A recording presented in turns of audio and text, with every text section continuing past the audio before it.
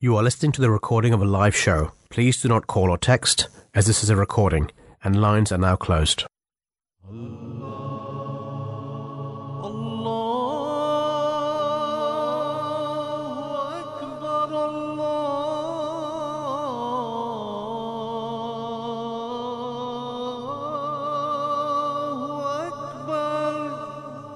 You're listening to the Voice of Islam Radio, broadcasting on DAB and via the internet 24 hours a day. A'udhu billahi minash shaitanir rajeem. Bismillahir rahmanir rahim. In the name of Allah, the gracious, the merciful. Assalamu alaikum wa rahmatullahi wa barakatuhu. May the peace and blessing of Allah of Almighty be upon you all. Welcome again to another breakfast show. You are joined by myself, Taqeer Ahmed Tanveer, and here with me is Imam Fareed Ahmed. And we have a great lineup for you today. As you know, the agenda of the show, we like to run down some of the main news which is happening around the world, and also with regards to the news with the Ahmadiyya Muslim community. And after that, we'll be going into our two main topics. Firstly, we'll be discussing honeybee lifespans after 50% shorter today. So that will be our main topic that we'll be discussing, one of our main segments. And the other topic we'll be discussing is limiting global warming can now preserve valuable fresh water resource. So yeah, that's the lineup for our listeners today. Fareed, we were just listening to a clip where it was just the treatment of the Holy Prophet, peace be upon him, towards neighbors. Because sometimes we play fillers in between, and that was just such a beautiful narration of the Holy Prophet, peace be upon him, that the Holy Prophet, peace be upon him, said that if you are cooking a dish and referred to a Arab dish called broth, and he said that just put extra water in there, just so you could share that love, share that food with your neighbors. And this is some of the kind gestures you can do as a neighbor. And certainly, me personally growing up, Imam Fareed, I've personally seen, my Muslim friends, their mothers or, the fathers, actually distributing food amongst their neighbors, because of what the Holy Prophet, peace be upon him, said. I mean, you personally yourself, I'm sure, Imam Fareed, that you've probably witnessed a family member or someone, they've just cooked extra food and they've given it to neighbors, right? Yeah, it happens many times. Especially when we make some good stuff, we do share it with the neighbors, depending on their taste as well. But most of the time, it does happen. So yeah, acting upon this tradition of Holy Prophet, peace be upon him, is very good. And plus, it's good for the community as well. It binds you together. And the main message is of peace as well. And the thing is that we should care about each other. And plus, the neighbors doesn't mean the next door neighbor, but someone said that it's 40 houses around you, so it's quite a bit of, you can say, houses. So obviously you can't cook for 40 houses, but do care for your neighbor. This is the point in this tradition. Absolutely. Thank you very much for that. And we're just moving now slowly towards the main news. But remember, if any of our listeners do want to get in touch with us, they can do so by calling us on 0208 687 7878, or they can tweet to us at Voice of Islam UK. Or for more information, you can go on our website on www.voiceofislam.co.uk. Yes, so if you can start us off, Imam Fareed, with the weather, please. Oh yeah. So today they say that today will be dry and sunny for many inland with widespread frost and the potential for freezing fog to start, wintry showers continuing in coastal areas of north and west, cold and breezy. Tonight will be clear and cold for many inland with widespread frost and potential for freezing fog, wintry showers continuing in the coastal areas of north and west, and inland areas remain drier. That's the weather for you. Cold and, wet. So you watching the World Cup? What's the latest on the World Cup? Yeah, as far as the World Cup is concerned, big surprise again. Spain lost to Morocco Morocco qualifying for the first time ever, if I'm not wrong, for the quarterfinals. And penalties, well, they made, I don't know how to explain that, but 3 out of 3 missed, and they scored 3 out of 4. I mean, it was just a fantastic display of talent, right?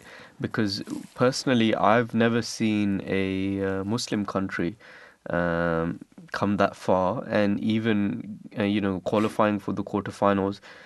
If you look at how some of the players took their penalties, it was just an amazing display of talent, and I think everyone was sort of taken back by how well Morocco actually performed.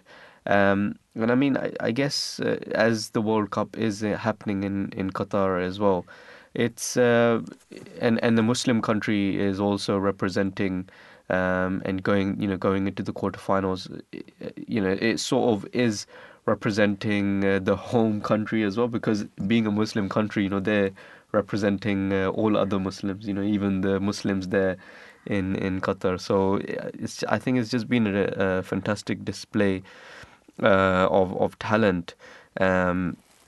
And as all our listeners know, today we have some of the main big games from this quarterfinals. Croatia will be playing against Brazil at 3, and later on at 7, Netherlands will be playing against Argentina. And the main matches, Morocco versus Portugal, which will be tomorrow, and also England versus France will be tomorrow. Yeah, main match. Our home country.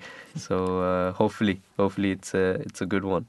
So yeah, that's just the news with regards to the weather. Any other news item or anything else in particular you wanted to discuss? Just stumbled upon a news which is rather, I don't know what to say, but anyways, it says that Elon Musk turns Twitter into hotel for staff. Now the news is that BBC has been given photos of Twitter office space that has been converted into bedrooms, with San Francisco authorities are probing as possible building code violation. One image shows a room with double bed including a wardrobe and slippers.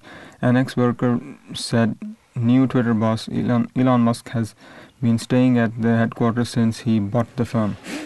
He last month emailed all Twitter staff saying that will be needed extremely hardcore to succeed. San Francisco Department of Building Inspection has confirmed it is investigating potential violation following a complaint. Mr. Musk said that the city was attacking the companies for providing beds to tired employees. In a raw deleted tweet, Mr. Musk posted that he would work and sleep in the office until the org is fixed.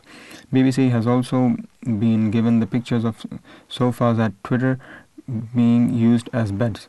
Another conference room has an alarm clock and picture over a made-up bed. And furthermore, it says that it looks like a hotel room, said one of the former workers. They were on to say that Mr. Musk regularly sleeps at the Twitter headquarters at San Francisco. Twitter did not immediately respond to the request for the comment from BBC. Last month, Mr. Musk, who completed his Twitter takeover in October, emailed all the staff at the company saying that it would need to work long hours at high intensity. Only potential performance will constitute a passing grade, he wrote. So this is, well, rather bizarre and funny thing to relate. Great, thank you so much for that. And just as we do cover the current news of what is happening around the world, we also cover some of the news which is happening with regards to the Ahmadiyya Muslim community, and something in particular that on a Friday morning we like to discuss is the meetings which His Holiness Hazrat Mirza Masroor Ahmad, world head of the Ahmadiyya Muslim community, the fifth caliph, the meetings he has with the members of the Ahmadiyya Muslim community around the world. And this actually serves as a great guidance for all of us. And as you know, His Holiness talks about key issues with regards to Islam or anything in particular with regards to a person's health.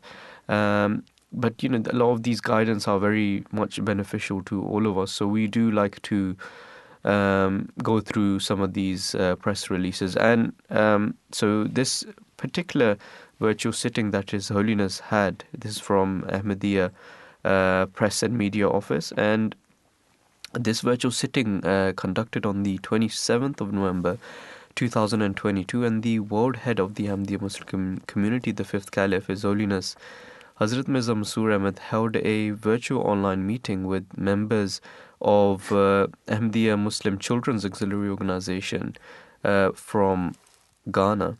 And His Holiness presided the meeting from MTA Studios in Islamabad, Tilford, whilst the members they had joined the meeting virtually from MTA Wahab Adam Studios in Accra in Ghana. And following a formal session which began with the recitation of the Holy Quran, the members had the opportunity to ask His Holiness a range of questions regarding their faith and contemporary issues. So one of the members asked His Holiness how children can develop good relationship with their parents, a very important question. And His Holiness said, and I quote, that your parents always want good for you and they do not want anything bad for you. So whenever they give you any advice or they ask you to do something that is for your good, so you should obey them. And if they ask you to go to school and study hard and get good marks, this is for your betterment. And if they ask you when you come back home that you complete your homework first, then it is for your good. And if they ask you to keep yourself clean, it will benefit you, because this is how you can have good health. And if they ask you to offer your 5 daily prayers, then it is for the betterment of your spiritual level. So you will get closer to Allah the Almighty in this way. And I'll always think that your parents are the people who are the best in the world and who love you and who care for you and who desire good for you. So always obey them. And such a beautiful message from His Holiness that, you should always listen to your parents in, everything good they want for you, and you should obey them. And, if we look at the teachings of the Holy Quran, there is great emphasis laid on doing the upbringing of your children. And one such incident comes into my mind, Imam Farid, is the incident of which the promised Messiah, peace be upon him, used to mention at some occasions. And he used to narrate a story of a relationship between a mother and her son. And the story is that the child, when the child was growing up, whenever he did something bad, he stole. And other people, they complained to the mother that your son is stealing. He is committing a crime. Please stop him. She would always protect her son and say that, he has done nothing wrong. And she was very soft on him. And the story goes that he did this on a continuous basis. And his mother always, covered his faults. And she never told him off that, you've done something wrong. And it is narrated that child... he grew up to a young adult, and he became a criminal, a murderer. And so ultimately he was sentenced to death. And in the court, when they asked him if he has any last wish or any dying wish, he said that, I wish to speak with my mother. And so they gave him this wish, and his mother approached him. And he said that, I want to kiss your tongue. That's what he said. And so the mother then, she reached out her tongue to the son, and it says that it is narrated that he rips the tongue out of the mother, and everyone is shocked as to what this person has done. And to this he says that every time I did something bad, or I committed a sin, my mother, she would always be very soft-hearted with me, and she would always cover my faults, and until and it made me do more and more evil acts. And he said that had my mother told me had she guided me that this is wrong, then I wouldn't be what I am today. So the moral of the story is very beautiful message that even when it comes to parenting, you should be what is wrong, what is wrong in the society, what is morally incorrect. You should teach your children that this is wrong and this is right. And when it comes to the upbringing of the child, we should do our utmost in this regard. I mean, there's even a question and answer session of the fourth Caliph, Hazrat Mirza Tahir Ahmad, may Allah have mercy on him, in which he says that, even if you look at the animal kingdom, when it comes to, let's say, for example, a bird, whenever the mother lays the egg, both the parents, they take turns in looking after the egg and protecting the egg. So even in the animal kingdom, we see that it is not just the mother's responsibility, but also the father. Both have to play their part, their role in upbringing the child. So yeah, I just wanted to mention that. Another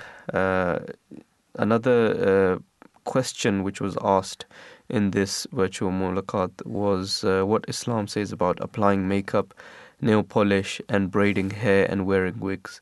And to this, His Holiness, he said, and I quote, that Islam says that you can wear makeup, but always remember that there are some other duties of a Muslim.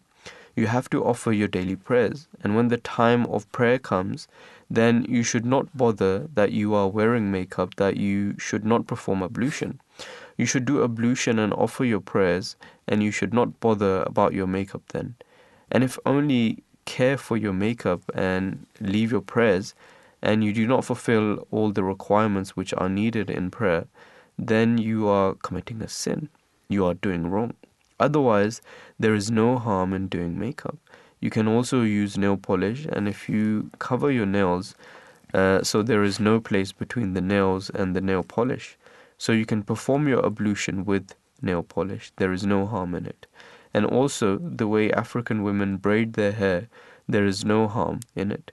And using the wigs also, there is no harm in it. And so Islam permits all these things, but with the condition that it should not stop you or hinder you from offering your daily prayers or worshipping Allah the Almighty. So a very beautiful answer that His Holiness gave. And this was the virtual sitting His Holiness had on the 27th of November 2022 with members of the Ahmadiyya Muslim Children's Auxiliary from Ghana.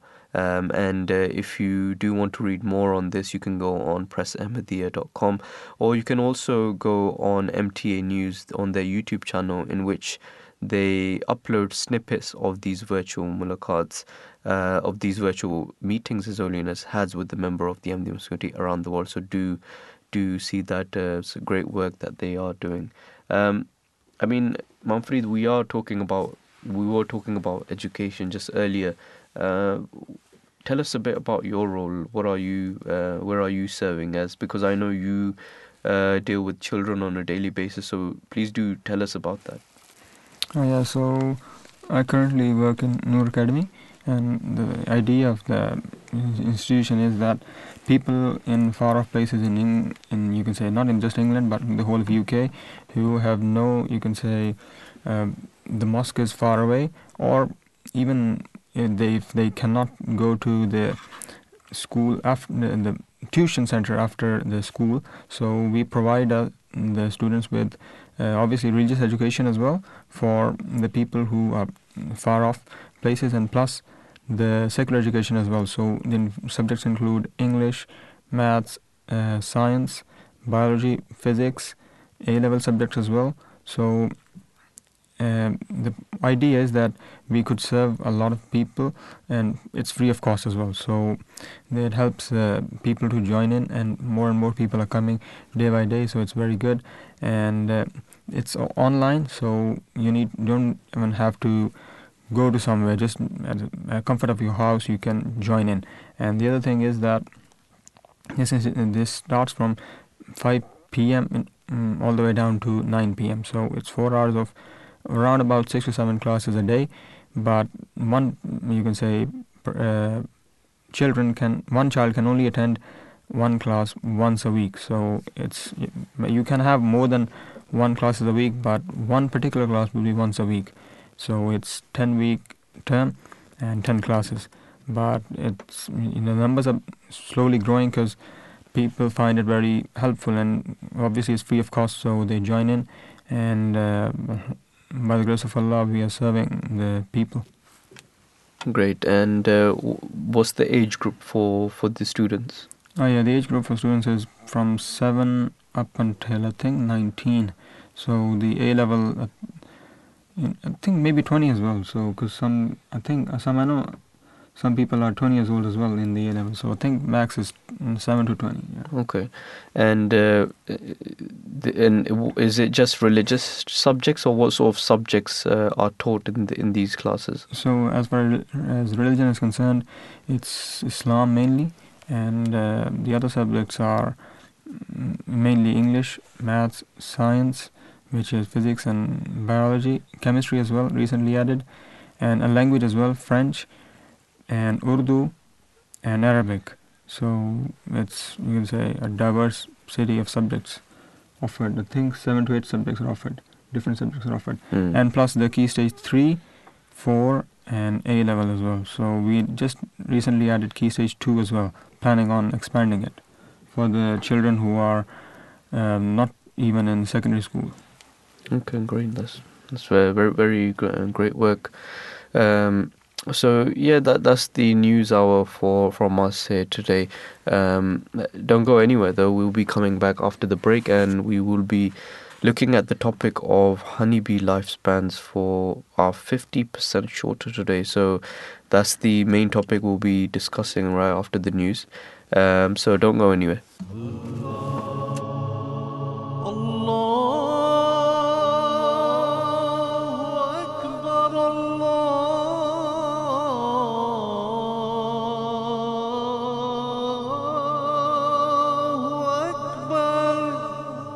You're listening to the Voice of Islam Radio, broadcasting on DAB and via the internet 24 hours a day. Al-Qadir.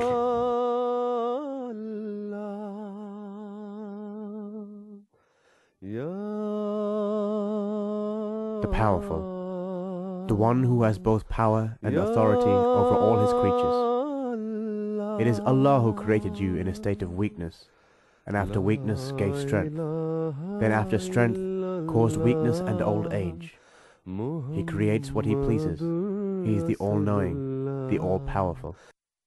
عن أبي هريرة رضي الله عنه قال: قال رسول الله صلى الله عليه وسلم: انظروا إلى من أسفل منكم ولا تنظروا إلى من هو فوقكم فهو أجدر أن لا تزدروا نعمة الله.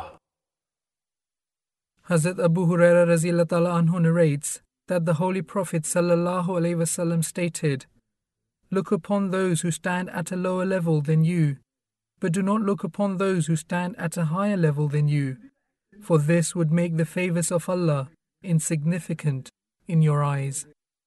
Allahu Akbar,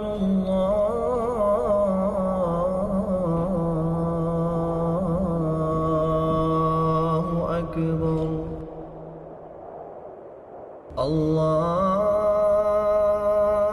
Allahu Akbar,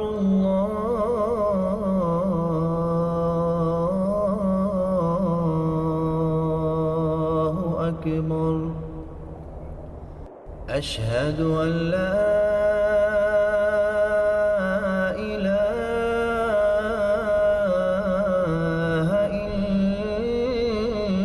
إلا الله أشهد أن محمدًا رسول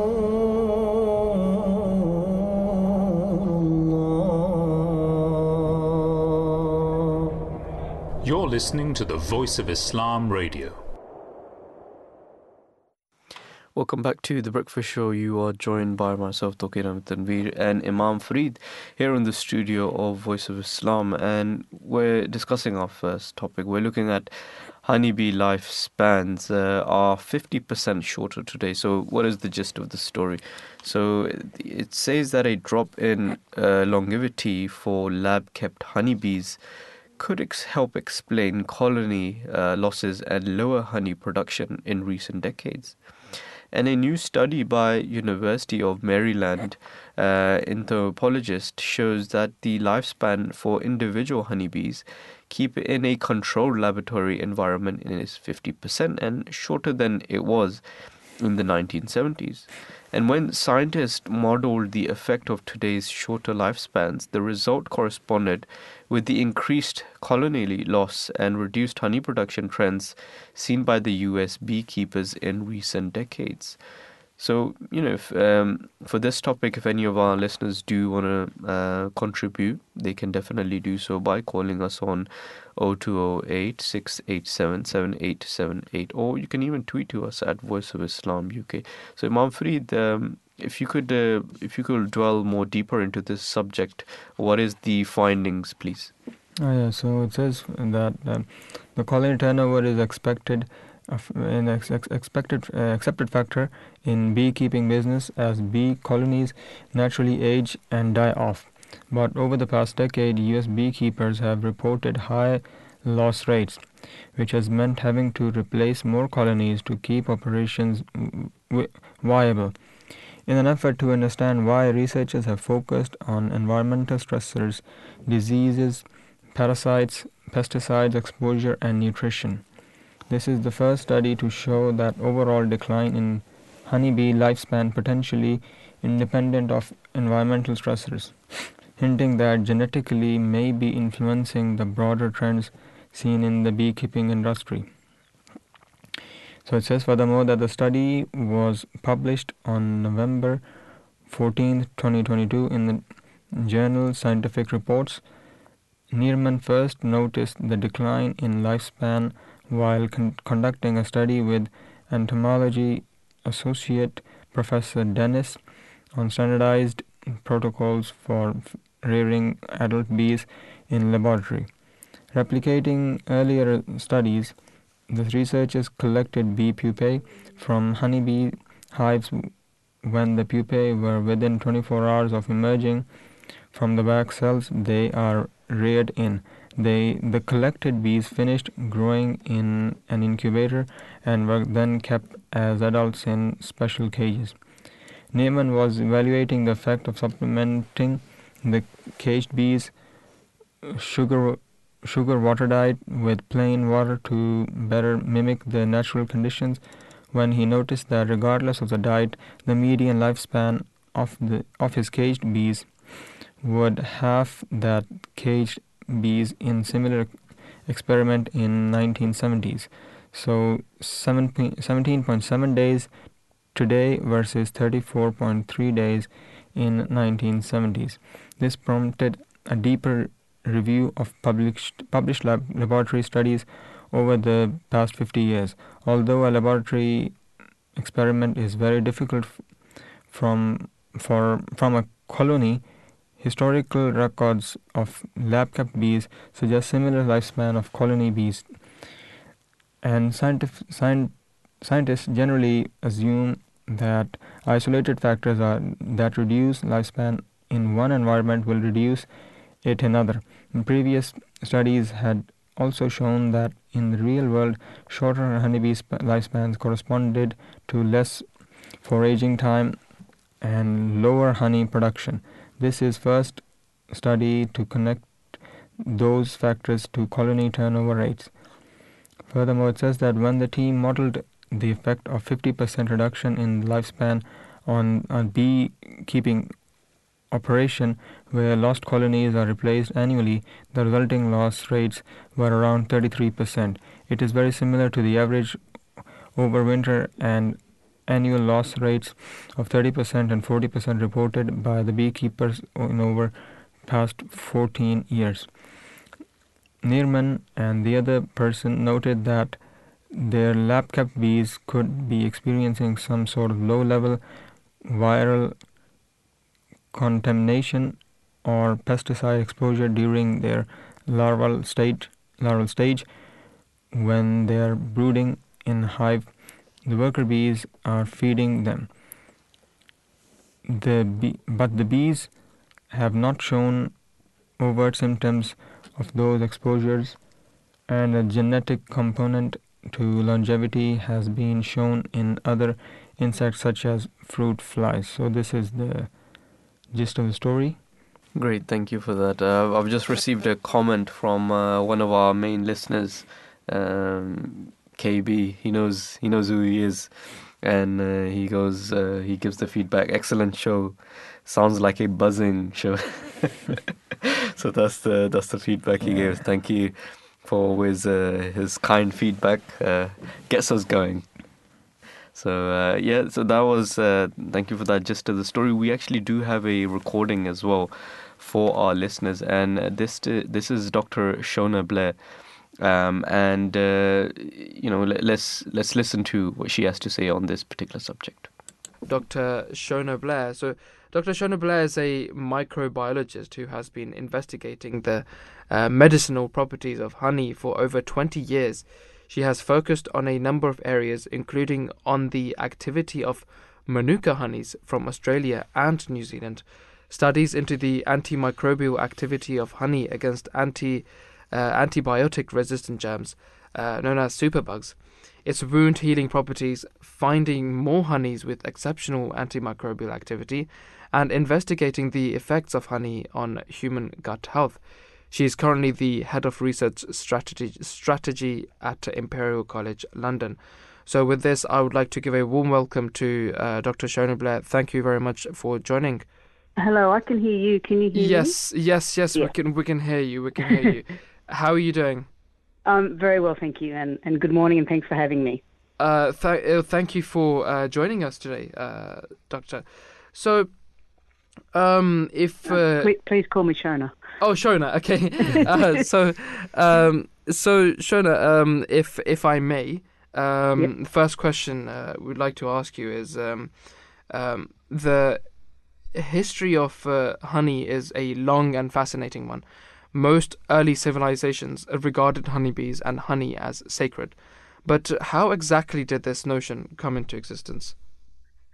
It's quite amazing, actually. There's, as you say, a very long history of humans viewing bees and honey and everything to do with that as either magical or sacred or religious or medicinal.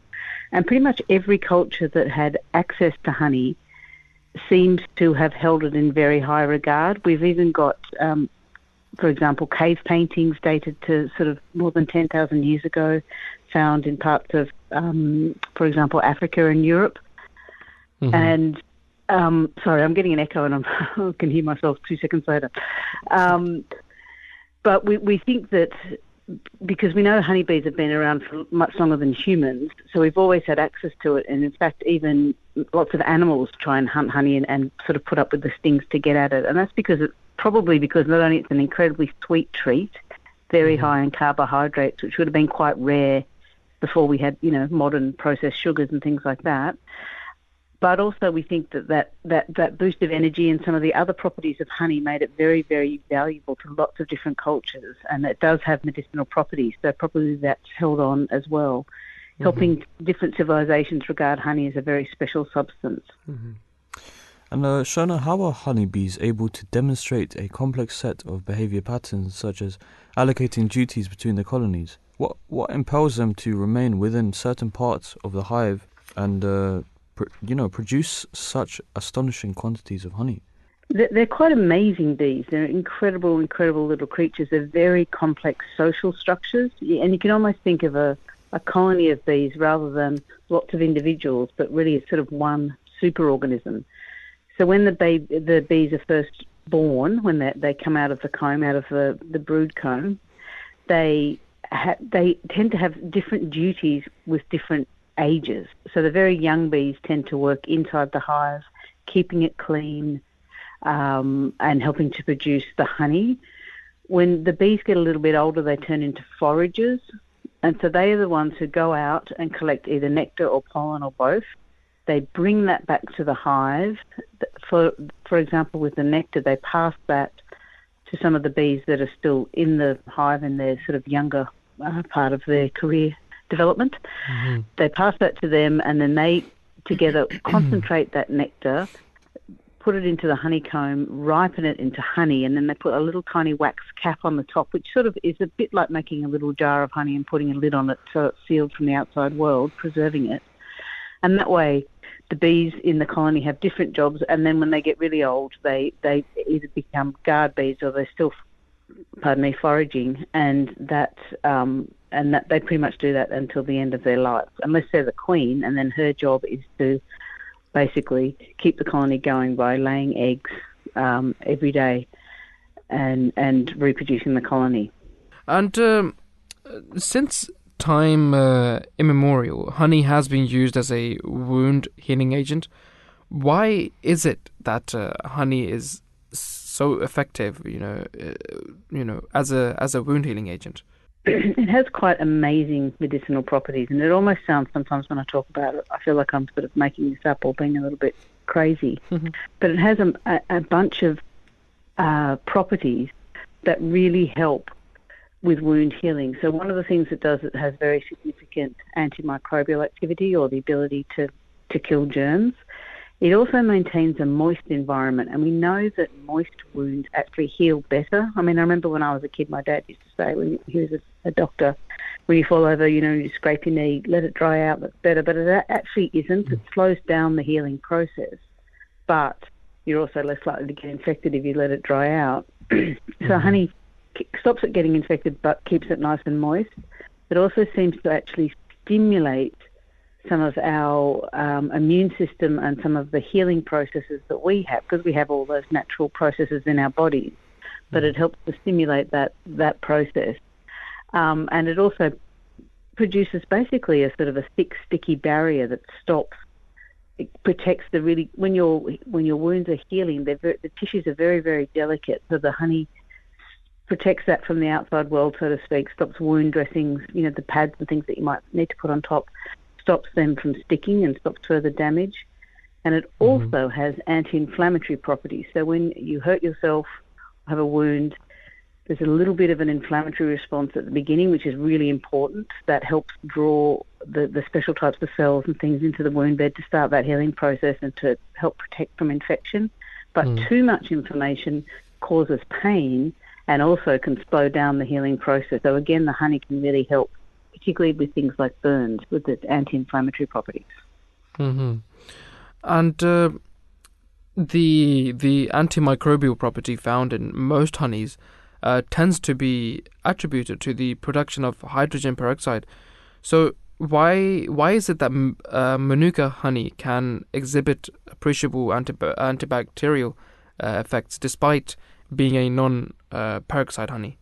Manuka honey is a very special exception to the rule with how most honeys work. So most honeys are antibacterial because, as you said, because of that hydrogen peroxide, and that is produced by basically the behaviour of the bee. So they go out and collect that nectar, they bring it back to the hive and ripen it into honey. And then if you have a jar of honey sort of sitting on the shelf sealed, it doesn't actually have much hydrogen peroxide in it. However, if you mix that honey with moisture, so for example, because of the high sugar concentration of honey, if you put that onto a wound, it will draw moisture from your tissues, and that moisture will react with an enzyme that the bees have added to the honey naturally and produce hydrogen peroxide. And we know hydrogen peroxide basically kills germs, and it's very effective. And the way it works in honey, because it's produced by an enzyme, it's a sort of a slow release. So you're not putting too much on your tissues to cause damage. You're just enough to kill the germs, but not enough to hurt yourself. With Manuka honey, we can sort of, when we do experiments on honey, we sort of can take the hydrogen peroxide out of the equation to see if there's any activity left, and usually then there's nothing. But with the Manuka honey, which comes from a plant, its scientific name is Leptospermum scoparium, and that's from New Zealand. And there are also many other Leptospermum honeys from Australia have a similar thing. They have something special in their nectar called DHA. It actually stands for hydroxyacetone, but it's a compound that naturally occurs in some Manuka nectars. When the bees take that into the honey, as that honey sort of, again, when we pop it into the jar, slowly that DHA naturally converts to another compound called methylglyoxal, or we just call it MGO, and that has really high levels of antimicrobial or germ-killing properties. So it's extra on top of any hydroperoxide activity. Mm-hmm. And last but not least, apitherapy is still a controversial branch of alternative medicine. And do you think that there is an increasing need for further research and careful consideration into the merits of honey and other herbal medicines? And also, if we did begin a slight transition towards traditional medicines like honey, would the pharmaceutical industry be ready to deal with the shift? So that's a big question. So it's a good one, though. So in apitherapy, there's lots of different types of apitherapy that sort of get put in one basket. So there is, for example, using honey on wounds, which is a lot of really, really good science on. But then there's some broader bunches like using bee sting to deal with diseases like multiple sclerosis or arthritis. That end of things is much less scientifically robust, shall we say. However, using honey as a wound dressing, particularly to kill things like superbugs, these are the things, the germs that we have in hospitals in particular, but even out in the community or nursing homes now, that are resistant to our normal antibiotics and are getting kind of quite dangerous out there. And there's some really, really good evidence. And in fact, there are some companies that make completely properly registered wound dressings that are based on honey. So they pass things like the FDA in America, or they have the EU mark in this part of in the UK or in Europe. Sorry. There's different regulatory systems, but they're actually marketed as proper medicines because of their wound healing properties. So there is some interest out there. The problem is there are so many traditional alternatives which are usually silver-based, and because they're sort of entrenched in the medical systems, it's the first thing in general that clinicians will reach for because it's what they know, it's what they get a lot of advertising and information about.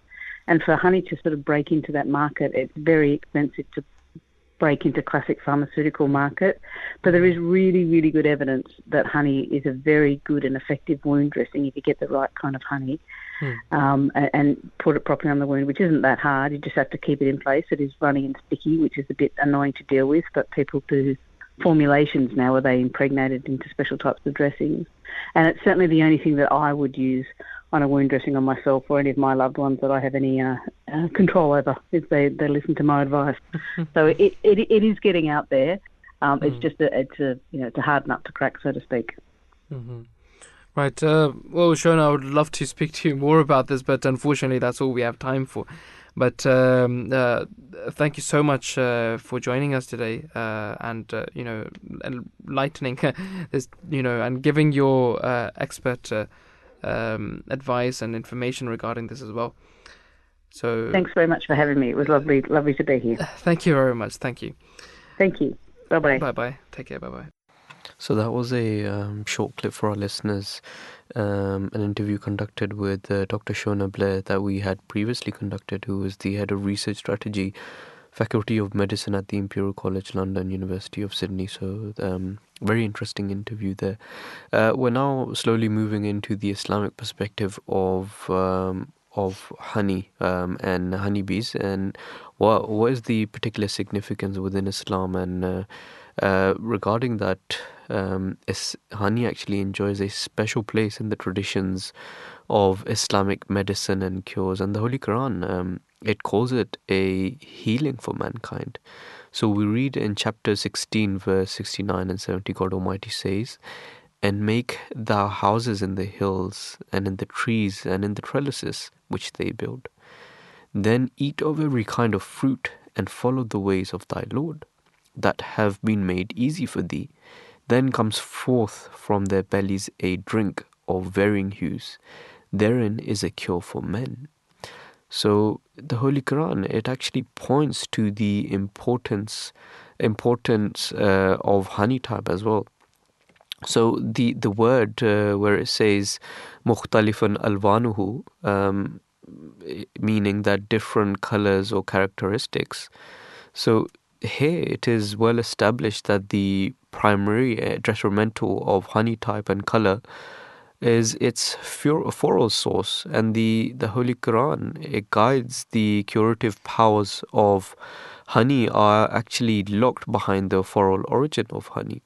And it behoves people to dwell deep into research on the different types of honey to unlock these cures, as it states that it is a sign for people who reflect. So thus, the real progress in honey research would only be made if we take this Quranic verse as our guiding principle in the field of honey research.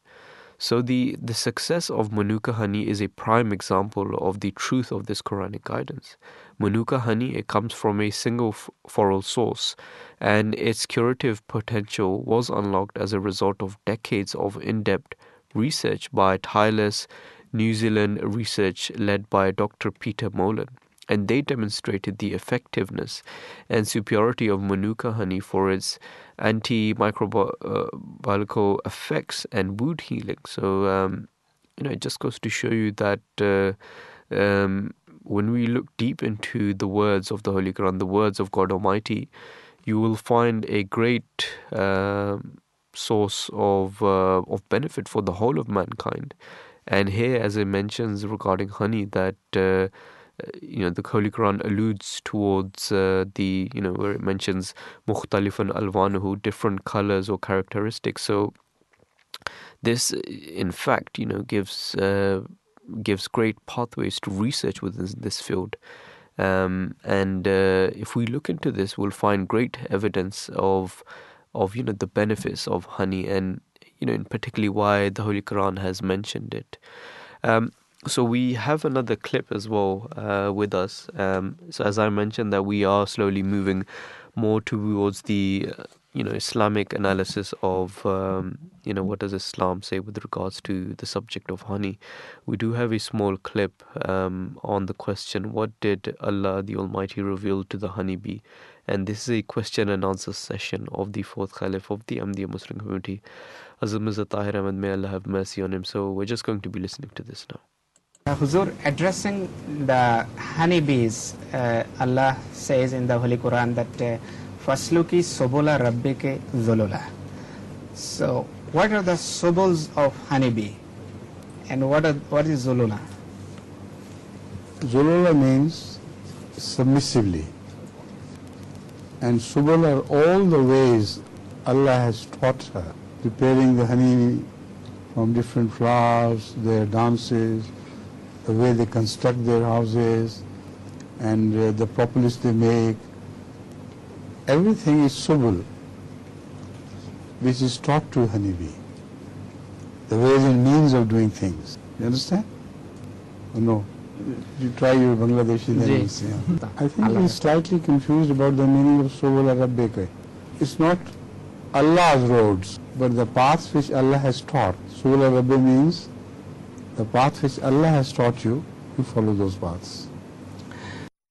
So that was a short clip from the fourth Caliph of the Ahmadiyya Muslim community, Hazrat Mirza Tahir Ahmad, may Allah have mercy on him, on this particular subject. Imam Farid, what else can we say on this particular subject? So as far as the bees are concerned, it says in the Holy Quran, and the name of the chapter is Nahl, which literally translates to the bee, and it says in verse 69 that أوحى ربك إلى النحل إن اتخذي من الجبال. So the translation is that, and thy Lord has inspired the bee, saying, make thou houses in the hills and in the trees and in the trellises which they are built.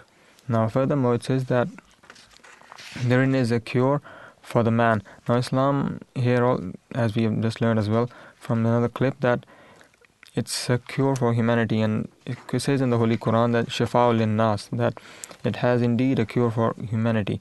And the honeybee and the honey from the honeybees indeed is a blessing bestowed upon the people by their Creator. And Islam in general commands its followers to be kind to animals, not just only to bees but to others as well. And the reason is that animals are essential for the humans. And it says in the Holy Quran in verse 6 of the same chapter that, and the cattle too He has created, and you find in them warmth and other uses, and some of them you may eat as well. So this verse also shows that we do indeed need animals. In the past, it says in the Holy Quran as well that you use them for transport as well. It mentions the horses, the mules, and the donkeys. But okay, one can argue that nowadays we don't use them. But as far as food source is concerned, animals still are the main source of food for many around the world, especially where there are not much vegetation or other natural resources that depend highly upon animals. And as far as treatment of animals is concerned, that our Prophet Muhammad, peace and blessings of Allah be upon him, it says in the Holy Quran that, and we have sent you, O Muhammad, not but as a mercy for all that exists. It's the chapter 21, verse 108. Now the Prophet Muhammad, peace and blessings of Allah be upon him, was the embodiment of mercy. He showed compassion to all those around him, family, orphans, friends, strangers, and even enemies. He also treated the environment and the animals with the respect and mercy. He taught his followers that because animals were part of God's creation, they should be treated with dignity and due care. The traditions of Prophet Muhammad, may peace and blessings of Allah be upon him, remind us that humankind was put on this earth to be the custodian of God's creation. Treating animals with kindness and mercy is just one of the responsibilities embodied in that custodianship. Prophet Muhammad's words and behavior make it clear that causing defenseless creatures pain and suffering is not only completely unacceptable but will be answerable to God as well for such actions. And such a tradition is there as well. The tradition is that if someone kills a sparrow for sport, the sparrow will cry out on the Day of Judgment, "O Lord, this person killed me in vain. He did not kill me for any useful purpose."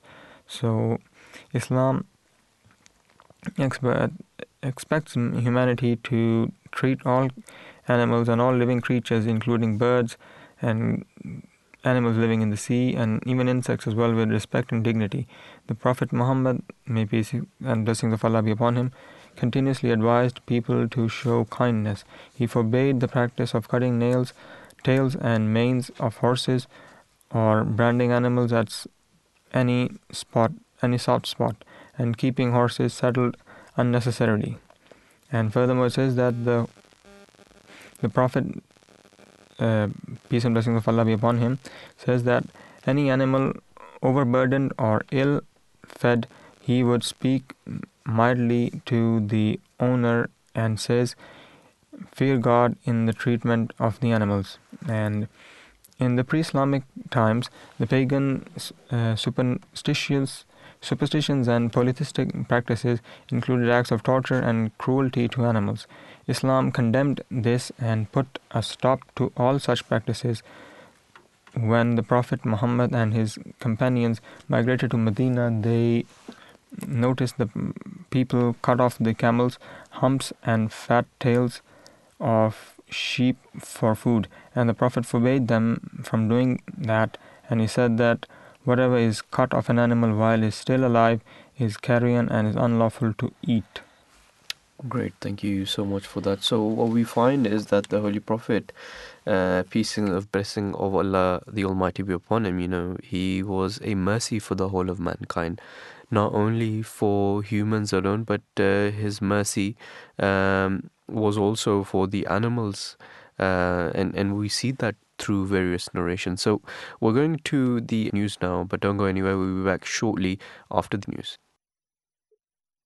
You are listening to the recording of a live show Please do not call or text, as this is a recording, and lines are now closed. Allahu Akbar, Allahu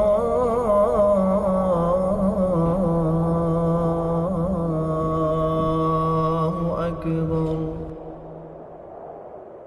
Allahu Akbar, Allahu Akbar.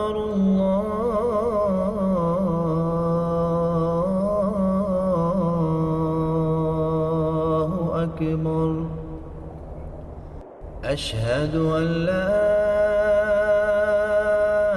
إله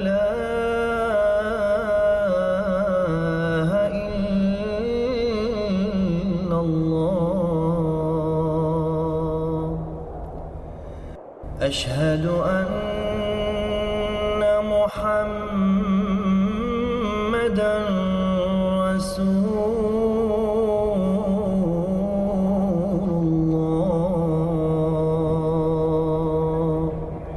You're listening to the Voice of Islam Radio. Assalamu alaikum warahmatullah, peace be upon you and welcome back to The Breakfast Show. You are joined by myself, Taqir, and Brother Imam Fareed here from the studio of Voice of Islam. And as you know, we're discussing the subject of honey, we've discussed the research of honeybee lifespans are 50% shorter today.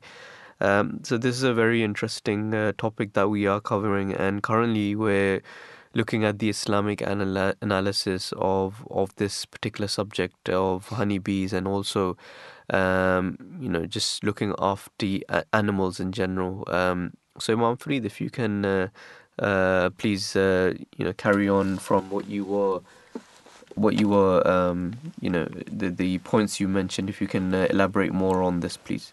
So before the break I was mentioning the treatment towards animals, and Islam in particular, the Holy Prophet of Allah, peace and blessings of Allah be upon him, also commands the followers to be kind towards animals. And I was relating different incidents, and I've come across another incident where he says that he warned people against cruelty to animals and enjoyed kind treatment to them. He used to relate that the incidents where someone who was punished by God just for having starved her cat to death. So he also used to relate a story of a woman who found a dog suffering from thirst near a deep well. She took off her shoe and lowered it into the well and thus drew up some water. She gave the water to the thirsty dog to drink. This good deed earned her God's forgiveness for all her previous sins. And Hazrat Abdullah bin Masud, may Allah be pleased with him, relates that while he was sitting in the course of a journey along with the Holy Prophet, peace and blessings of Allah be upon him, we saw 2 young doves in a nest and we caught them.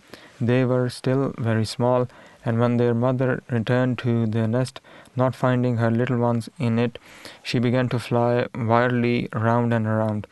When the Holy Prophet of Allah, peace and blessings of Allah be upon him, arrived at the spot, he observed the dove and said, "If any one of you who has caught its young ones, he must release them at once to comfort it." This tradition is taken from the book of Abu Dawud and Sunan Abu Dawud, and furthermore it says that Abdullah bin Masud, may Allah be pleased with him, also relates that on one occasion they observed an anthill, and placing some straw on the top of it, they set it on fire, whereupon they were rebuked by the Holy Prophet, peace and blessings of Allah be upon him. On one occasion the Prophet of Allah observed a donkey being branded on the face. He inquired the reason for this and was told that the Romans had this practice to do for the purpose of identifying high-bred animals. The Prophet then said that as the face is a very sensitive part of the body, an animal should not be branded on the face, and that is to be done. If branding has to be done, then it should be done on a place where it's not that soft compared to the face. And this is also taken from Sunan Abu Dawud and Sunan Tirmizi, the two books of hadith or traditions, in other words. Since then, the Muslims always brand the animals on their hunches, and following this Muslim practice, Europeans also do the same as well. So this is what the teaching of Islam as far as protecting animals is concerned. So anything else? Yes, we actually have another short clip of the fourth caliph of the Ahmadiyya Muslim community, and it is on the question of what are the miracles of honeybee from the Islamic perspective, and it is a very beautiful answer the fourth caliph has given on this particular subject. So we do want to share that with our listeners, so let's listen in. A brother says that once in Turkey it was published in some newspapers and magazines that the honeybee have written the name of God Almighty on the beehive, honeycomb. Big posters were published and sold in a great number in Turkey. What is Huzur's opinion about this so-called miracle? The real miracle of the creation of honeybee has been mentioned in the Holy Quran. وَأَوْحَى رَبُّكَ إِلَى النَّحْلِ. In that miracle, no mention is made of honeybees being able to write La ilaha illallah Muhammad Rasulullah. So what the Quran does not relate, they invent. But the real meaning of the Quranic revelation, they do not understand. Honeybee is a miracle in everything it does, in its constitution, in its working, in its preparation of the honey, even in its preparation of the honeycomb. Amazing things are discovered by non-Muslim scientists which should have been discovered by Muslim scientists, because no such verse as this verse, as Oha Rabbuka ila Nahli, is found in any other scripture in the world. And this is a challenge. No scripture of any prophet anywhere in history presents a verse like this, which speaks of honeybee having been taught directly by Allah things which must amaze the entire universe, or not the universe, but the entire world of scientists. This is miracle. As I said, even the structure of the honeycomb is a miracle, because it is built in a fantastic way which even it's impossible for the scientists today, with all the minute instruments available at their disposal, to build the honeycomb cell by cell. Each cell where honey is stored is built of hexagon or octagon, in which each wall which touches the other wall, all the walls keep touching each other without leaving any room, any. So it's a complex thing. And this complex thing would not be built except in the form of those octagons or hexagons, I don't exactly remember, but either of the two. The point is, the walls which are built are invariably the same as built by any honeybee all over the world. Minutely thin, and the angle is perfect angle all over the world. This is miracle. So as I said, leaving other things alone, how honey is connected, how it is built, everything, every part of it, and how the honeycomb atmosphere is maintained, how temperature is maintained, and how in summer the honey bees are taught by Allah to fan fresh air into the honeycomb cavity, and so on. There's so many things which offer man wonders which he cannot understand. This is not one miracle, it's a multi-miracle. Amazingly wide and large, and still scientists say we have not yet fathomed all the secrets of the honeybee colonies and what they produce.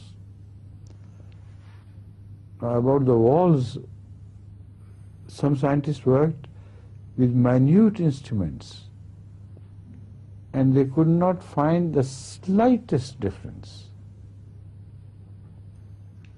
between honeycombs of one area and honeycombs of other areas, and all over the world they tried to find the slightest difference. It was not found. How could blind evolution have produced such an animal? How the tiny brain of the honeybee could fathom the secrets of building the honeycomb and in accordance with precise instruments without failing even in the slightest. Not a blemish can be found.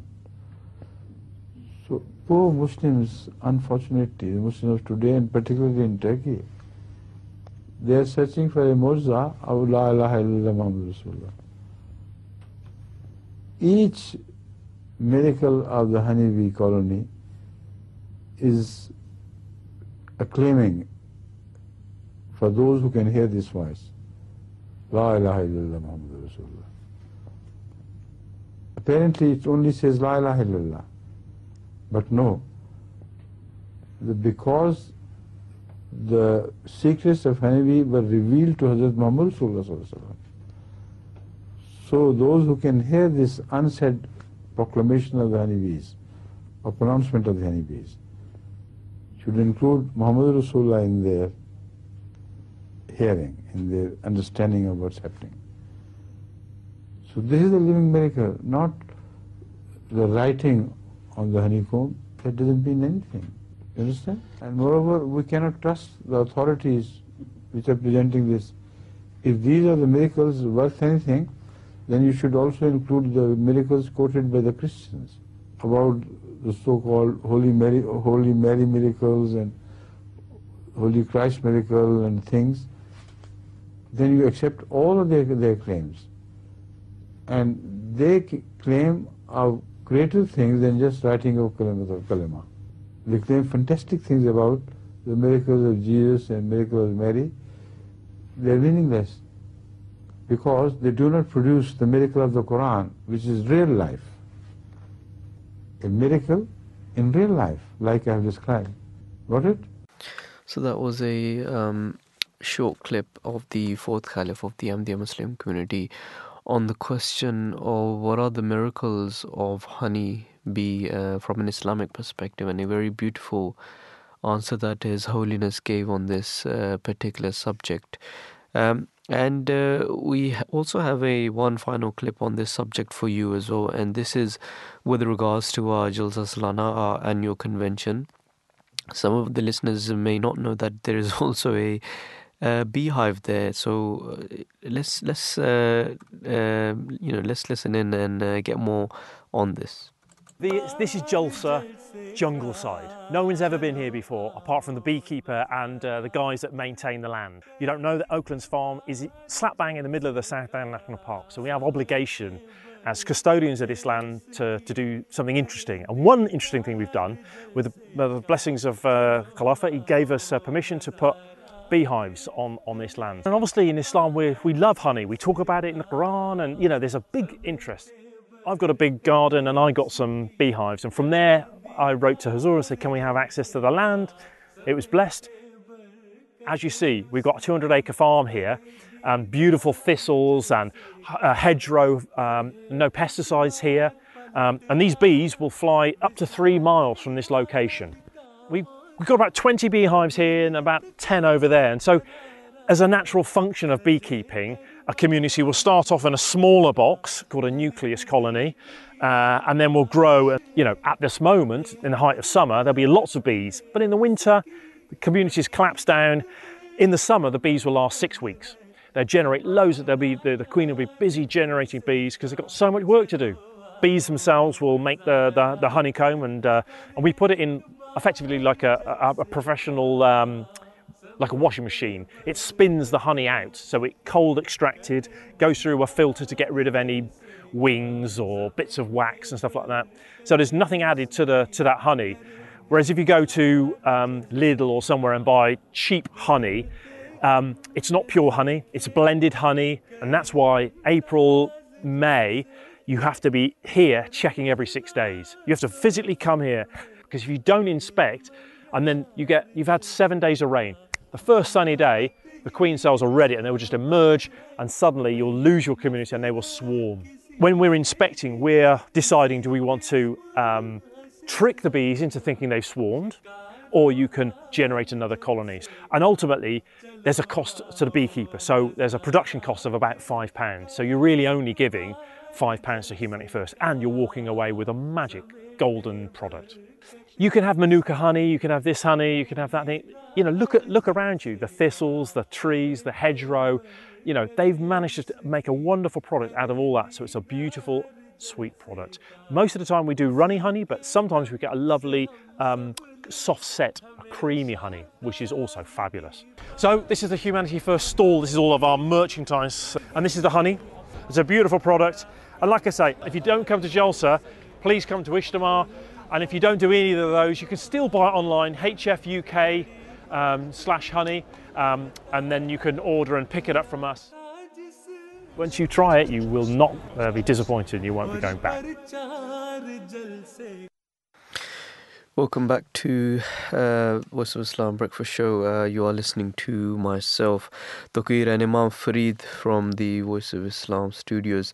And we're just looking at the Islamic analysis of this particular subject. As we've listened to various clips, you know, and read from the Holy Quran as well, it is mentioned that Shifa'ul Linnas, that it is a cure for the whole of mankind. So what does it mean when it has used the word shifa? So the word shifa or cure means a cure for physical ailments, as in other places in the Holy Quran the word has been used for the Holy Book. For example, it has also been mentioned in chapter 10 verse 58, chapter 17 verse 83, and also in chapter 41 verse 45 as a cure for spiritual ailments. And not only that, if we look at the narrations of the Holy Prophet, peace and blessing of God Almighty be upon him, we find that he also used honey as a means of cure at various narrations. For example, the Holy Prophet, peace be upon him, he advised Muslims to use honey as a cure when he said that make use of 2 cures, honey and the Holy Quran. So, indeed, you know, the Holy Prophet, peace and blessing of Allah Almighty be upon him, is known to have used it as a cure. At another place, there's another narration that a man came to the Holy Prophet, peace and blessing of God be upon him, and said that my brother has some abdominal trouble. And the Holy Prophet, he said that let him drink honey. And then the man came for the second time, and the Prophet said to him that let him drink honey. And he came for the third time, and the Prophet said that let him drink honey. And he returned again and said that I have done that. The Prophet then said that God has said the truth, but your brother's abdomen has told a lie. Let him drink honey. So he made him drink honey, and he was cured. So in this narration, we find that it is also a cure when it comes to abdominal pain. Again, at another place, it is narrated, Ibn Abbas narrated that the Prophet of Islam, he has said that healing is in 3 things: a gulp of honey, cupping, and branding with fire. So another narration of the Holy Prophet, peace be upon him, which emphasizes that it is also a cure for mankind. And also I wanted to also quote from the writings of the promised Messiah, peace be upon him as well. The promised Messiah, peace be upon him, more than a century ago, he highlighted the difference between normal sugar and honey by stating that honey is made by the revelation of God. Therefore, it should not be like other sugary things at all. If honey were like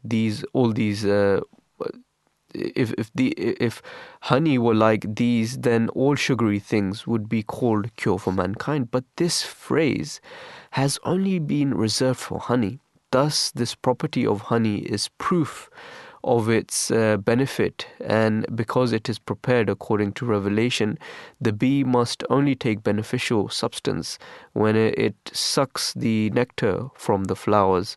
So we find that even the Holy Prophet, peace be upon him, has given that significance that it is a cure for mankind. And similarly also the promised Messiah, peace be upon him, has also alluded to this fact.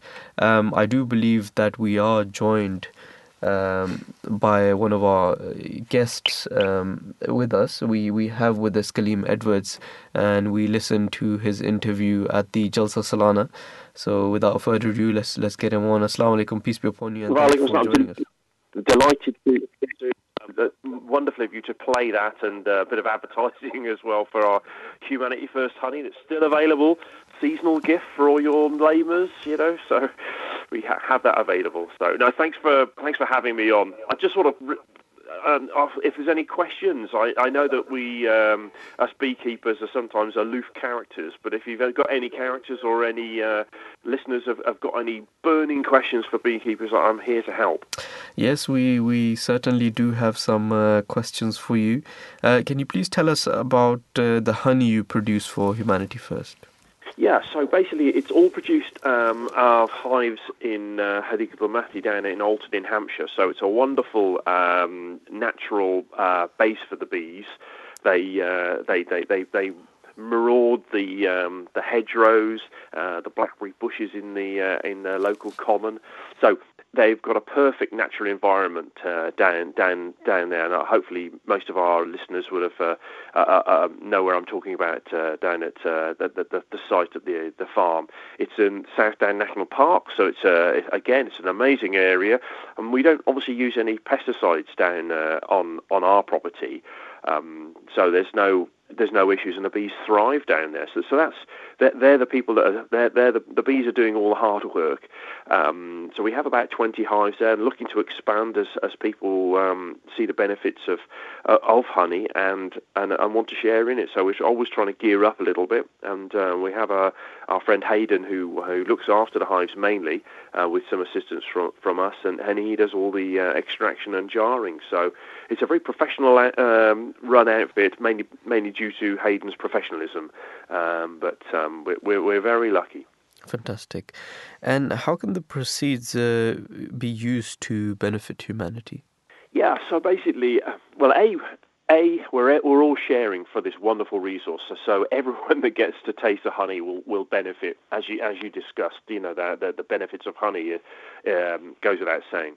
And what we ask for is a donation of money towards the honey. So we give you the honey, you give us a £10 donation, and it's available now in it's going to be this weekend. We're going to have some honey available in the tuck shop at the Big Mosque down in Tilford.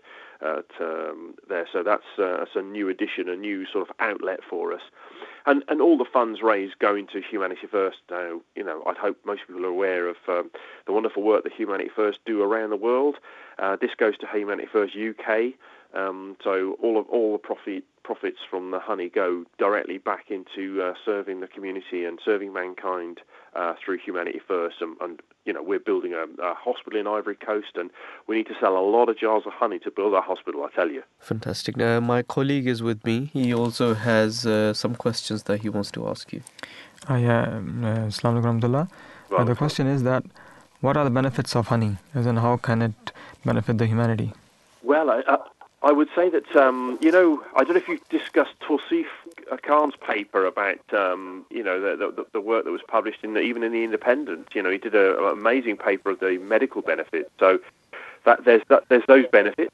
that we get medically, and also the benefit to Humanity First as we're receiving the funds. So that then benefits mankind as we put water wells in Africa or do eye operations. All of the funds that we raise for Humanity First, and specifically the Honey Project, are all going to serving mankind, as it were. But honey, we know, is full of benefits.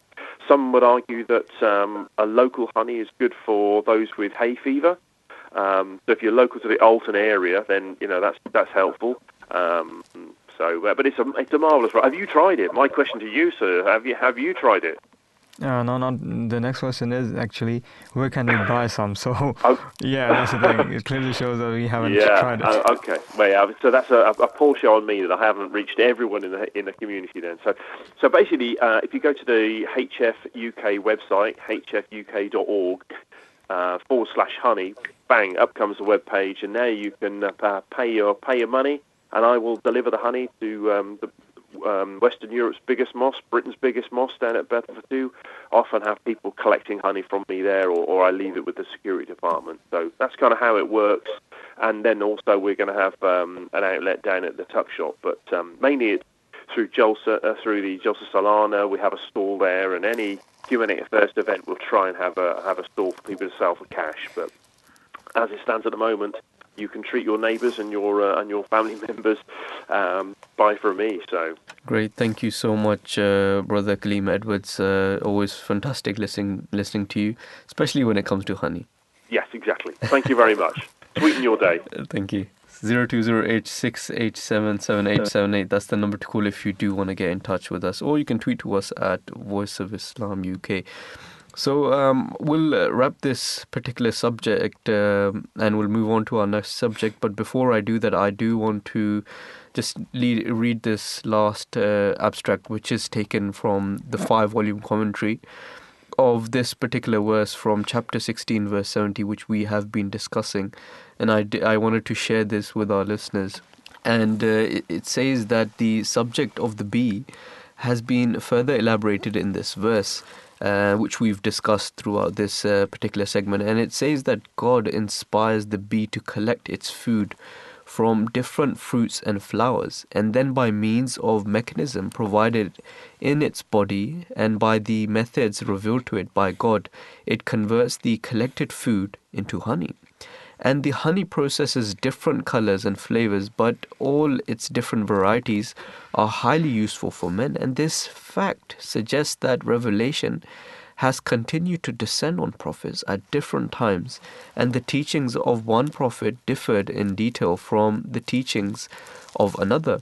Nevertheless, all these revelations had this essential quality that they proved a means of moral and spiritual regeneration for the peoples from whom they were designed. And at various places in the Holy Quran, the same word has been used with reference to the Quranic revelation, as have been mentioned here with reference to honey. And honey provides a cure for the physical diseases of man. And the most essential quality of the Quranic revelation is also that it is a cure for the spiritual maladies of man as well. So with that, we'll conclude this particular segment. We're now going into our second segment, and we're looking at limiting global warming can preserve valuable fresh water resource. So Imam Fareed, if you can walk us through this particular segment, what are we looking at? So as we know that water is very important for life, so it says that a research team has found that in the Andean region of Chile, if I'm pronouncing it right, could face noticeable snow loss and roughly 10% less mountain water runoff with a global warming of approximately 2.5 degrees Celsius compared to pre-industrial levels over the next 3 decades. The study also shows that what happens in Andes could be a harbinger of what it is to come for California Sierra Nevada mountain range, and highlights the importance of carbon mitigating strategies to prevent this from occurring. The snow-capped mountains not only look majestic, they are vital to the delicate ecosystem that has existed for tens and thousands of years. The mountain water runoff and snow melt flows down to streams, rivers, lakes, and oceans today. Around a quarter of the world depends on these natural sources for water to replenish the downstream reservoirs and groundwater aquifers for urban water supplies, agricultural irrigation, and ecosystem support. And furthermore, it says that this valuable freshwater resource is in danger of disappearing, and the reason is that the planet is now around 1.1 degrees Celsius or 1.9 degrees Fahrenheit warmer than the pre-industrial levels, and the mountain snow packs are shrinking. Last year, a study co-led by Alan Rhodes and Erica, research scientists in the Earth and Environmental Sciences areas of Lawrence and Berkeley National Laboratory, found that if global warming continues along the high emission scenarios, low to no snow winters will become a regular occurrence in the mountain ranges of the western US in 35 to 60 years. Now, in a recent Nature climate change study, a research team led by Rhodes found that if global warming reaches around 2.5 degrees compared to pre-industrial levels, mountain ranges in the southern mid-latitudes and the Andean region of Chile in particular will face a low to no snow future between the years 2046 and 2051, or 20 years earlier than the mountain ranges in the northern mid-latitudes such as the Sierra Nevada or the Rockies. Low to no snow occurs when the annual maximum water stored at the snowpack is within the bottom 30% of the historical conditions for a decade or more. The researchers also found that low to no conditions would emerge in the southern mid-latitudes at the third of the warming than in the northern mid-latitudes. In another major finding, the researchers learned that such a low to no snow future coincides with roughly 10% less mountain runoff in both hemispheres during wet and dry years. Such diminishing runoff would be particularly devastating for the agricultural regions already parched by multi-year droughts. Now, California's current drought is entering its fourth year. According to the U.S. Drought Monitor, more than 94% of the state is in severe extreme or exceptional drought. Shrinking groundwater supplies and municipal wells throughout the state are severely impacting the San Joaquin Valley and state's agricultural heartland. And Chile, with the exports approximately 30% of its fresh fruit production every year, with much of it shipped to the United States. It is in the midst of a historic 13-year drought. Great. Now, thank you so much for that, Imam Farid. We will go more into the details of this as well, but we do have a small clip on this particular subject on looking after the environment, and the question, what relationship should humans have to the environment, and are we called to be stewards of the environment under the Islamic teachings, or is the environment just there for our exploitation and use? So we're going to be listening to this short clip for our listeners. And that's in relationship to our human relationship with the environment, our interaction with it. And he says that, are we called to be stewards of the environment under the Islamic teachings? And he also asks that, or is the environment just there for our exploitation and use? Well, Allah the Almighty is the creator of all, the creator of the universes, more than one, is the master, and that He has created all is for our benefit. And this is what He mentions in the Holy Quran, that all that has been created for man. And obviously something that has been gifted to us, whenever someone gives a gift to a person, And that person is expected obviously to cherish it if he loves that person, and to look after it and tries to maintain it in the condition that was given to him. This is the gift that has been given to us. So the universe is a gift that Allah the Almighty actually has given to the human race as such, and everything that has been put in it has been put in it with a specific purpose. Everything that God has created has been created with purpose, and nothing is without purpose, and that is for the benefit of man, who is the greatest of the God's creation. So this planet is the place of our abode in this life, and it is the duty of every man to be able to look after and cherish that planet, and to make sure that the balance that God has created in the universe is not disturbed in any respect. And that brings you to the question of the environment and how man looks after the environment. And this is something that we know that is now fully researched as how man destroys the environment and what needs to be done to make sure that we are not harming the environment as such. In Surah Rahman, Allah says, "Ash-shamsu wal-qamaru bihusban wan-najmu wash-shajaru yasjudan was-samaa rafa'aha wa wada'a al-mizan." So God is pointing out to us that the sun and the moon run their courses according to their fixed times, and the stemless plants and the trees submit to Him. Even the tiniest of stemless plants that they are submit to God Almighty as the creator. The heaven He has raised high above and set up as a measure, that you may not transgress. This is the important thing, that you must not transgress the measure. And this is Allah the Almighty pointing out to us that the universe in fact has been created with good measure, and man must not do anything that will upset that measure, upset that balance. So it is our responsibility. Each individual person, each society, each community has this responsibility of looking around them and see how one must pay due regard, due attention to looking after the environment as such. And we know that there are many things that we are aware of now, which man must do in order to make sure that yes, he uses the universe, the world as has been given to him, and takes benefit of all that has been provided by God Almighty, but he does not misuse that to that degree.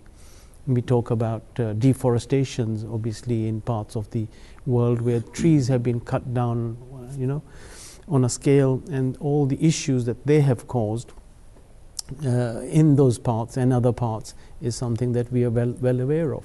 The Holy Prophet ﷺ, he discouraged Muslims that when you go to war, when you conquer, you should not cut down trees, fruit-bearing trees.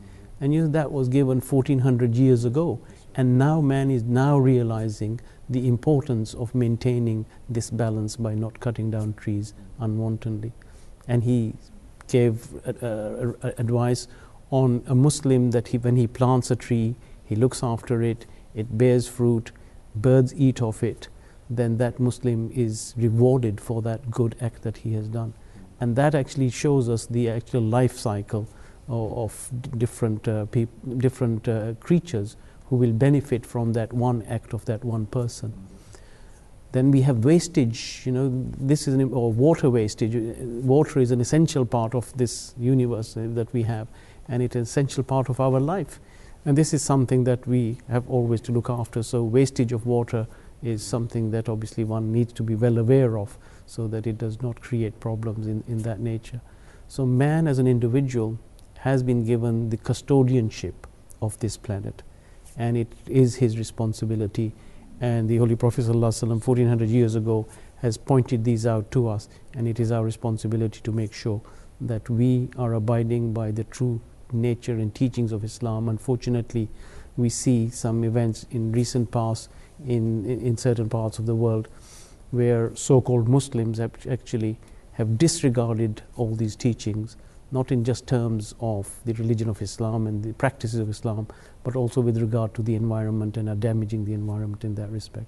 So that is something that we all need to be wary of, that it is a gift from God, a gift that we must cherish and continue to seek the benefits and rewards of that environment. So that was a short clip from Faith Matters, and Dr. Zahid Khan was explaining how we as human beings, we are the custodians of this planet, and as custodians of this planet, we have a duty also to look after the environment, and we should care for it and not pollute it. And you'll see that as we are in the month of December, you will see that especially the Ahmadiyya Muslim community on New Year's Day, that the Ahmadiyya Muslim community around the world, they take part in cleaning the streets in UK, Germany, Indonesia, in various parts of the world. And this has sort of become a tradition within the Ahmadiyya Muslim community that where the whole streets are filled with so many people, and they're partying throughout the night. It is the Ahmadiyya Muslim community that will start that New Year's with remembering God Almighty by voluntary praying and then coming to the streets and just cleaning, and that itself serves as a great example as Muslims that we should look after the environment.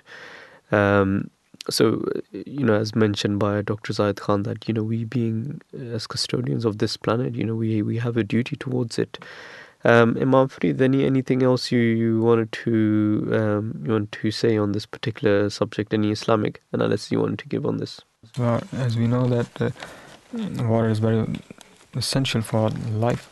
In fact, there's no life without water, in other words. So as far as preserving water is concerned, the Holy Prophet ﷺ has also laid a lot of stress upon the fact that we need to preserve our water supplies. And it says in one of the tradition narrated by Abdullah bin Amr, may Allah be pleased with him, that the Messenger of Allah, may peace and blessings of Allah be upon him, said that Saad, while he was performing ablution or wuzu, the Prophet said that, "What is this extravagance?" Saad said that this is extravagance with water in ablution. The Prophet replied that, "Yes, even if you were to be on the bank of flowing river." So this tradition clearly shows that even if you are at a place where it's ample of water, still don't waste it. So this is the explanation given by the Holy Prophet ﷺ, or demonstration given by the Prophet ﷺ to other companions as well, is that do not waste water. And furthermore, it says that the Prophet ﷺ would perform ablution with 1/2 kilogram of water, which is mud in Arabic, and he would perform a ritual bath with 2 kilograms of water. And you can say, in just to show you that how much he would conserve as far as water is concerned. So even when he has to, with ablution, it means that washing your face, hands, arms, and your head as well, not washing your head, but you can say just touching your head, and then the feet as well, all that with just 1/2 kilogram of water. So it says in Sahih Muslim, another book of, you can say, traditions, hadith in other words, it says that in these mentioned traditions, we notice how the Prophet, peace and blessings of Allah be upon him, was careful in utilizing natural resources as basic as water. Using in minimal amount of water, whenever possible, is encouraged and is positive approach to our resources. Even so, it involves performing rituals for worship such as ablution or wuzu, and obligatory bath or ghusl. We are taught by the Prophet, peace and blessings of Allah be upon him, to practice moderation, use only what is needed and avoid wastage. So wasted water affects the environment greatly and could potentially cause huge problems for the world and its inhabitants. As such, conserving what we have will help combat the unnecessary wastage. This could also be practiced in our food consumption through our daily lives, and electricity usage and other, you can say, appliances as well. So we need to be very, you can say, moderate in using these resources. And furthermore, it says that in the Holy Quran, in the same chapter Nahl, or the chapter of bees, that هو الذي أنزل من السماء ماء لكم منه شراب ومنه شجر فيه تسيمون. And the translation is that this is the verse 11. He is the one who sends down water for you from the clouds. Out of it you have your drink, and you grow from it the trees and your pasture and your cattle. And it says in the commentary that the Arabs were the first addressees of this verse of the Holy Quran, and in Arabia water was scarce. So they have been told in this verse that the water which is source of all life and which brings out food and vegetation for them and their cattle is indeed a great gift of God. And repeating this argument embodied in the preceding verse and the present verse goes on to say that when God has made ample provision for the physical needs of man, he could not have neglected to provide for him as for his spiritual needs as well. Also that when man very gladly accepts and uses all the physical provisions made for him, why should he decline to make similar use of God's spiritual gifts? And furthermore, I was watching an Islamic scholar. He beautifully demonstrated the fact that how we often waste water. So he said that he observed that the people visit the mosques and pray, and before they could pray, they perform wuzu or ablution. And he observed that they keep the tap open the entire time.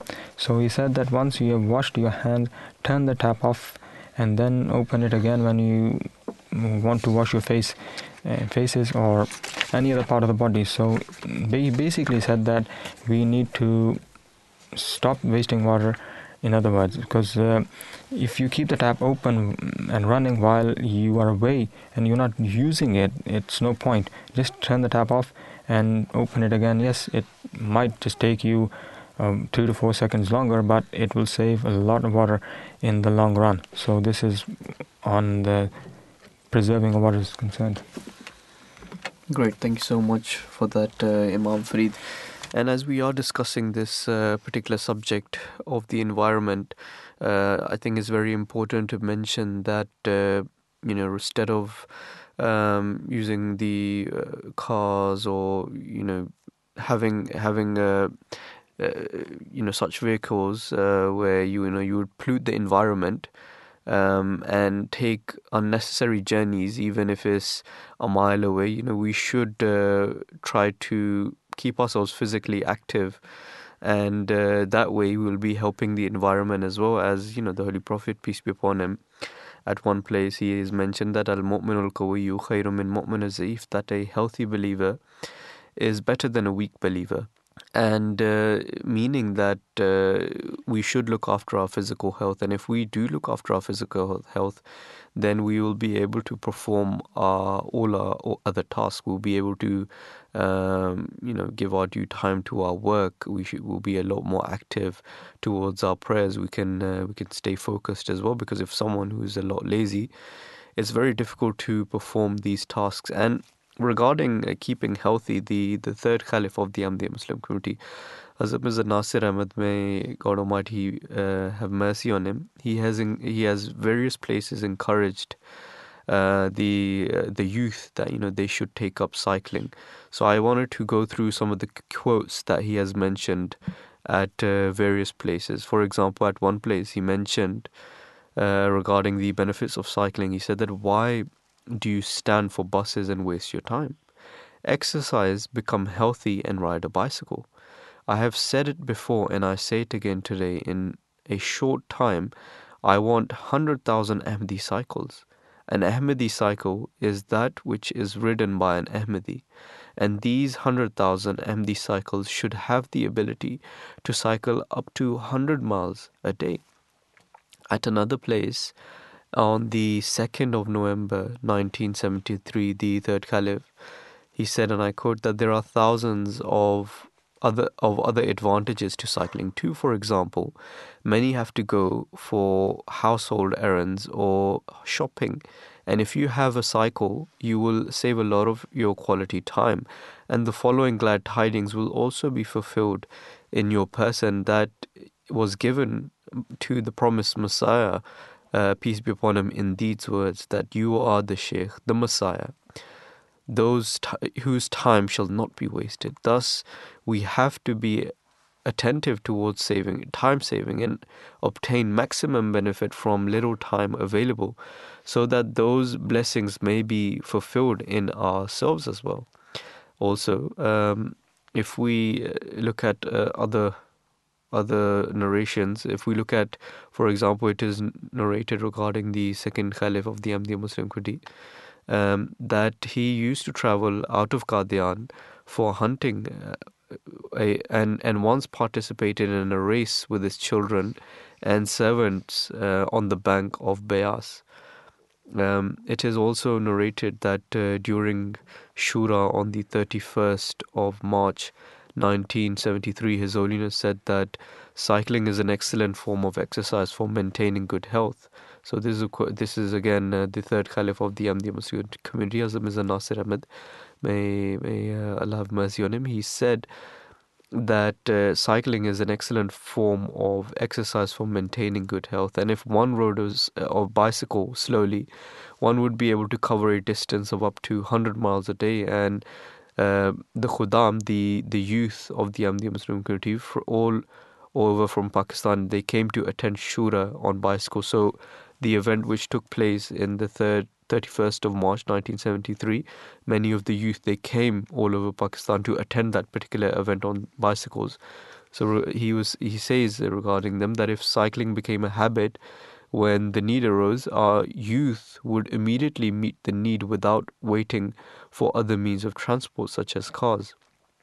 Also on the 19th July 1973, during his visit to the UK, His Holiness gave the community the target of training 100,000 active cyclists within 7 years, and the scheme has spread to various parts of the world. And on the occasion of the annual convention in Benin in 2007, it is said that 23 members from 4 regions around the country came on bicycles, covering a difficult journey of 117 kilometers to attend that annual convention.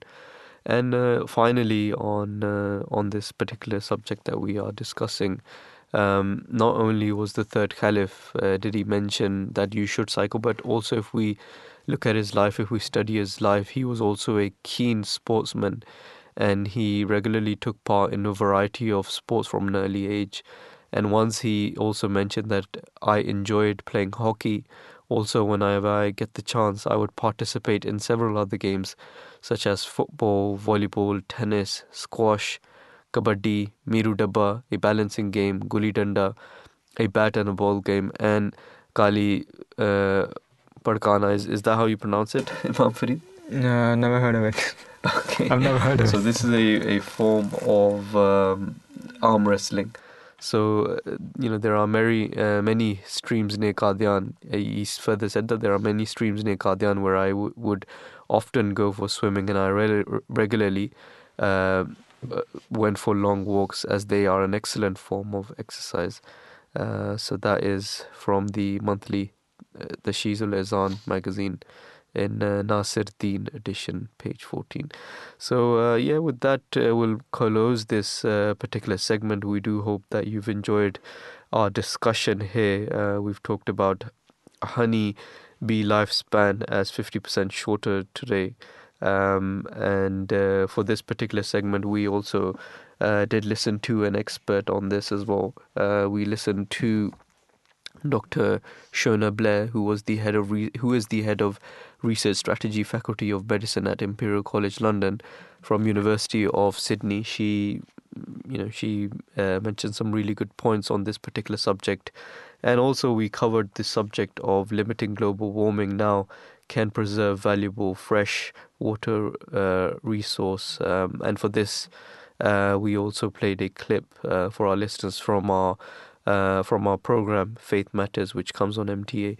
So we do hope that you've enjoyed the show. We wanted to thank the producer Saqib Munir and Barira Mansoor for their hard work, and also the team of researchers Hena Ahmed, Saleh Latif, Neha Latif and Saliha Bakhtiar. So thank you so much for a great show that you have prepared. And also, last but not least, my co-presenter Imam Fareed for some great Islamic analysis from your side. And lastly, Habib Sadiq from our tech team for his work. And until next time, is Assalamu alaikum wa rahmatullahi wa barakatuh. May the peace and blessing of Allah the Almighty be upon you all.